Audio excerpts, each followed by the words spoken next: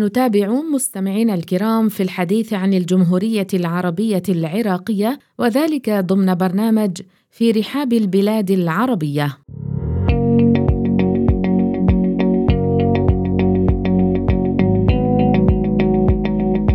ماذا ورد عن تاريخ العراق وبعض مدنها في كتب التاريخ والبلدان؟ في رحاب الجمهورية العربية العراقية. إن هجرة العرب ونزوحهم إلى العراق والشام قديمة العهد، وإن العرب الموجودين في العراق من جزيرة العرب، وفريق منهم يمت إلى القحطانية وآخر إلى العدنانية، ومنهم من هو من العرب الأول كما يراه البعض. ولما صالح خالد بن الوليد أهل الأنبار رآهم يكتبون بالعربية ويتعلمونها، فسألهم: ما أنتم؟ قالوا: قوم من العرب، نزلنا إلى قوم من العرب قبلنا، فكانت أوائلهم نزلوها أيام بخت نصر.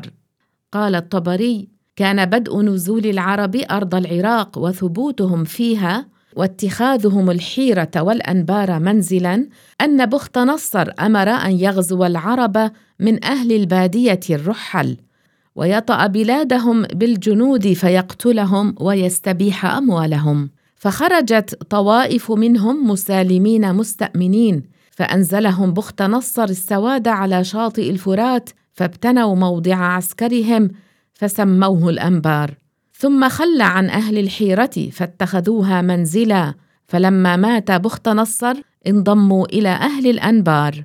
ويقال إن بخت نصر دخل على العرب وحارب عدنان، فاجتمع أكثر العرب فقتل فيهم وأثخن، ثم رجع بخت نصر إلى بابل بما جمع من سبايا العرب فألقاهم بالأنبار، فقيل أنبار العرب، وبذلك سميت الأنبار.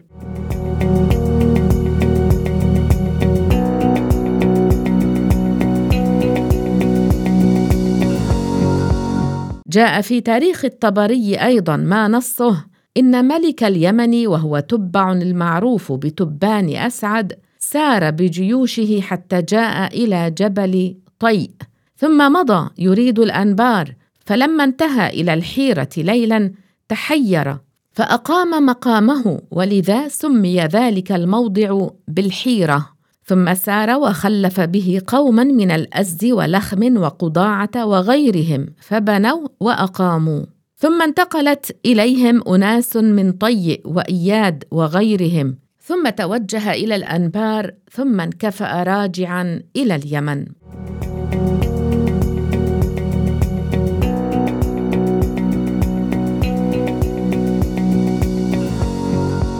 سنورد إليكم الآن من أشهر القبائل العربية التي وردت في كتب التاريخ.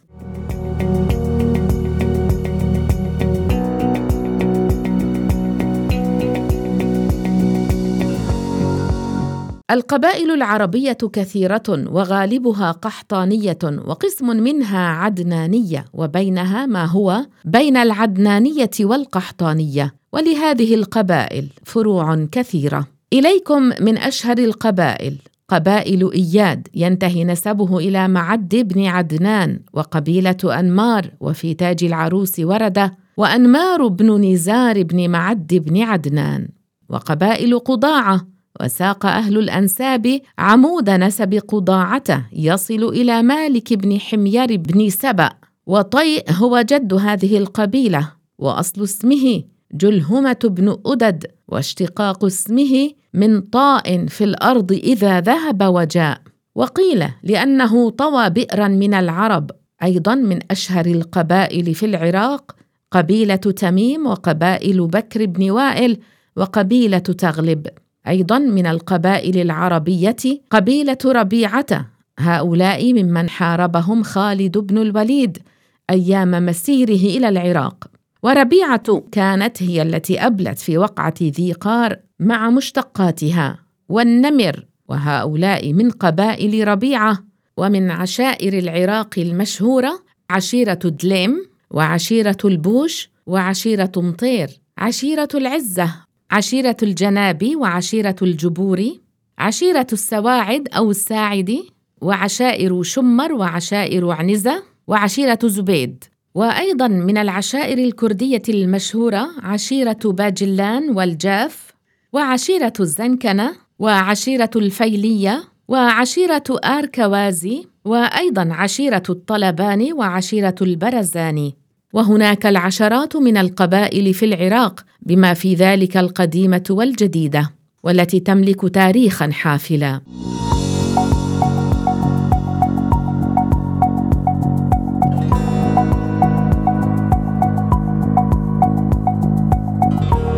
أما ما جاء في كتاب آثار البلاد وأخبار العباد عن الكوفة.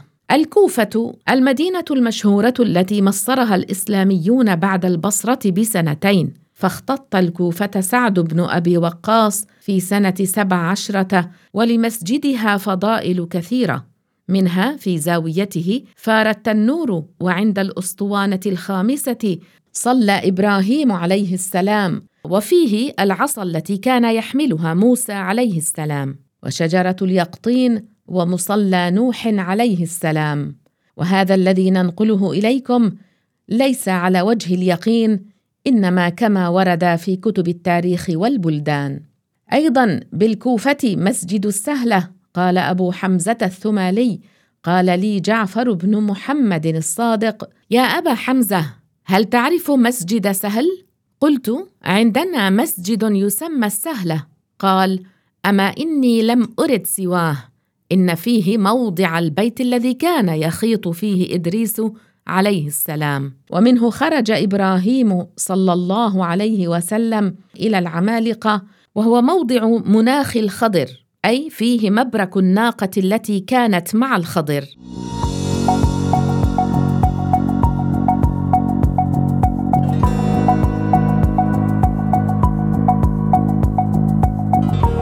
بابل اسم قرية كانت على شاطئ نهر من أنهار الفرات بأرض العراق في قديم الزمان، بها جب يعرف بجب دانيال عليه السلام، وذهب أكثر الناس إلى أنها هي بئر هاروت وماروت، ومنهم من ذهب إلى أن بابل هي أرض العراق كلها، وكما ذكرنا هذا مما يروى وليس على وجه اليقين.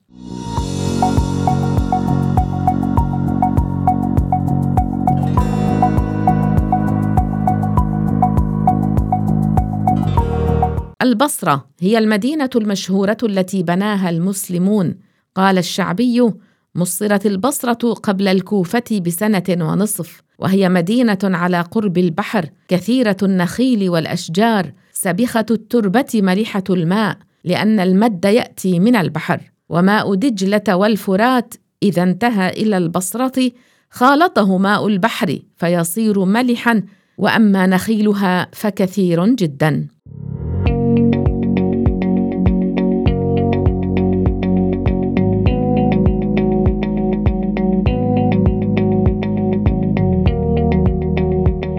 بغداد مدينة السلام وقبة الإسلام ومجمع الرافدين، بناها المنصور أبو جعفر عبد الله بن محمد بن علي بن عبد الله بن عباس، حيث وضع اللبنة الأولى بيده، وجعل داره وجامعها في وسطها، وبنى فيها قبة فوق إيوان، وكانت تلك القبة علم بغداد وتاج البلد ومأثرة بني العباس.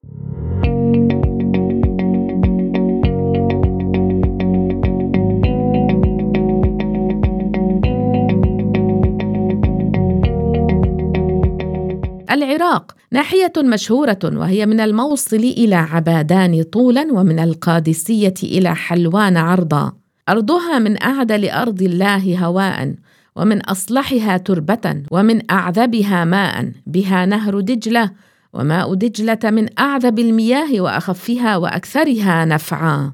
وروي عن ابن عباس أن الله عز وجل أوحى إلى دانيال عليه السلام أن فجر لعبادي نهرين واجعل مصبهما البحر، فقد أمرت الأرض أن تطيعك. فأخذ دانيال عليه السلام خشبة يجرها في الأرض والماء يتبعه، فكلما مر بأرض يتيم أو أرملة أو شيخ ناشده الله فيحيد عنها، فعواقيل دجلة والفرات من ذلك، وبها نهر الفرات. وروي أن 4 أنهار من الجنة، النيل والفرات وسيحان وجيحان.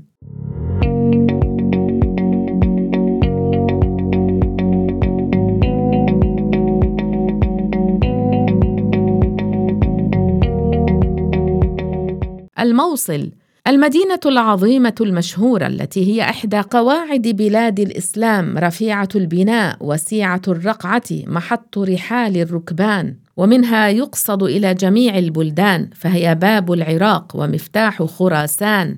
قالوا وسميت الموصل لأنها وصلت بين الجزيرة والعراق، وقيل وصلت بين دجلة والفرات، وقيل بل الملك الذي أحدثها كان يسمى الموصل. ومقابلها من الجانب الشرقي نينوى، ثم كان أول من عظمها وألحقها بالأمصار العظام، وجعل لها ديوانا يرأسه، ونصب عليها جسرا، ونصب طرقاتها، وبنى عليها سورا مروان بن محمد بن مروان بن الحكم آخر ملوك بني أمية. استحدثت على طرف دجلة بالجانب الغربي، فاختط البصرة عتبة بن غزوان المازني في سنة 17. وفي الجانب الشرقي منها تل التوبة، وهو التل الذي اجتمع عليه قوم يونس لما عاينوا العذاب، وتابوا وآمنوا فكشف الله عز وجل عنهم العذاب.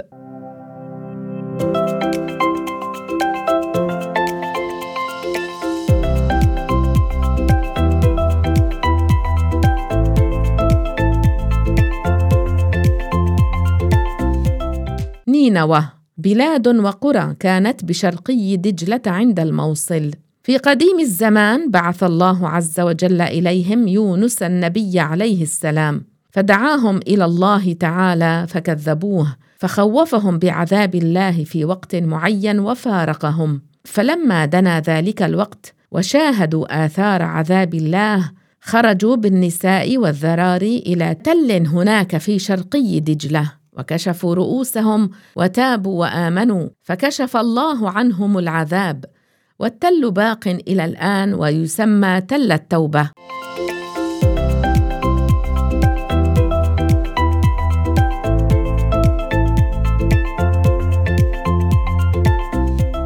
واسط، مدينة بين الكوفة والبصرة، وقد بناها الحاجة سنة 84.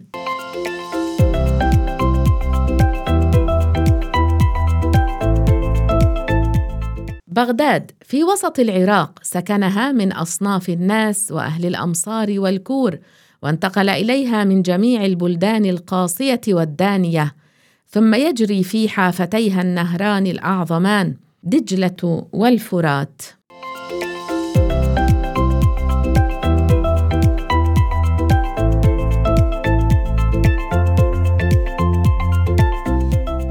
المدائن، وهي من بغداد على 7 فراسخ، وبها إيوان كسرى أنوشروان.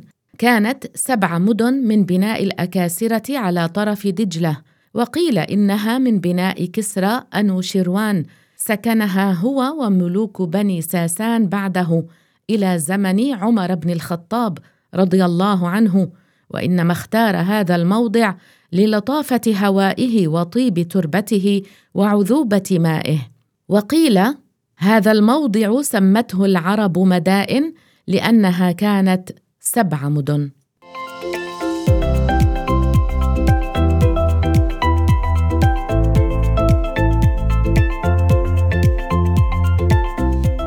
ورد في معجم البلدان تكريت، ويقال تكريت، بلدة مشهورة بين بغداد والموصل، سميت بتكريت بنت وائل أخت بك بن وائل، ولها قلعة حصينة على دجلة بناها شابور بن أردشير بن بابك، وافتتحها المسلمون في أيام عمر بن الخطاب في سنة 16 للهجرة، وأرسل إليها سعد بن أبي وقاص جيشاً ففتحها.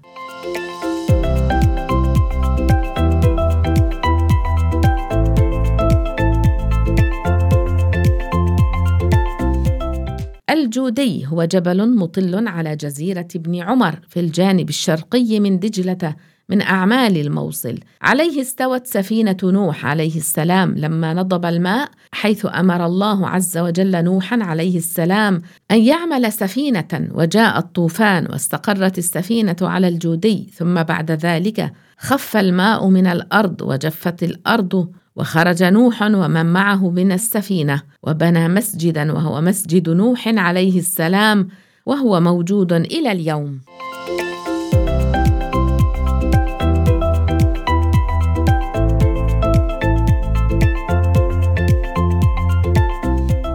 سامراء مدينة بين بغداد وتكريت على شرقي دجلة. قال أبو سعد: سامراء بلد على دجلة فوق بغداد ب30 فرسخا، يقال لها سر من رأى، فخففها الناس وقالوا سامراء.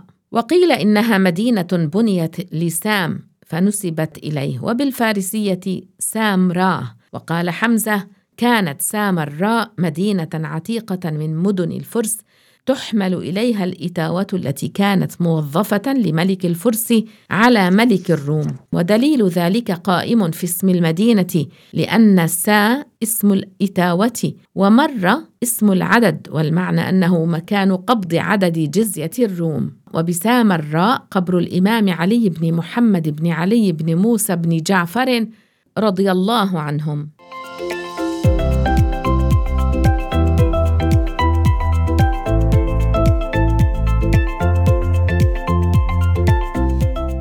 ميسان اسم كورة واسعة كثيرة القرى والنخل بين البصرة وواسط، وفي هذه الكورة قرية فيها قبر الرجل الصالح عزير رضي الله عنه.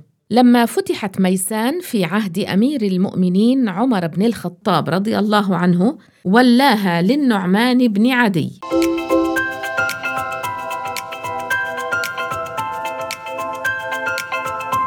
نقلنا إليكم مستمعين الكرام في هذا البرنامج في رحاب الجمهورية العربية العراقية ما ورد في كتب التاريخ والبلدان عن مدن العراق.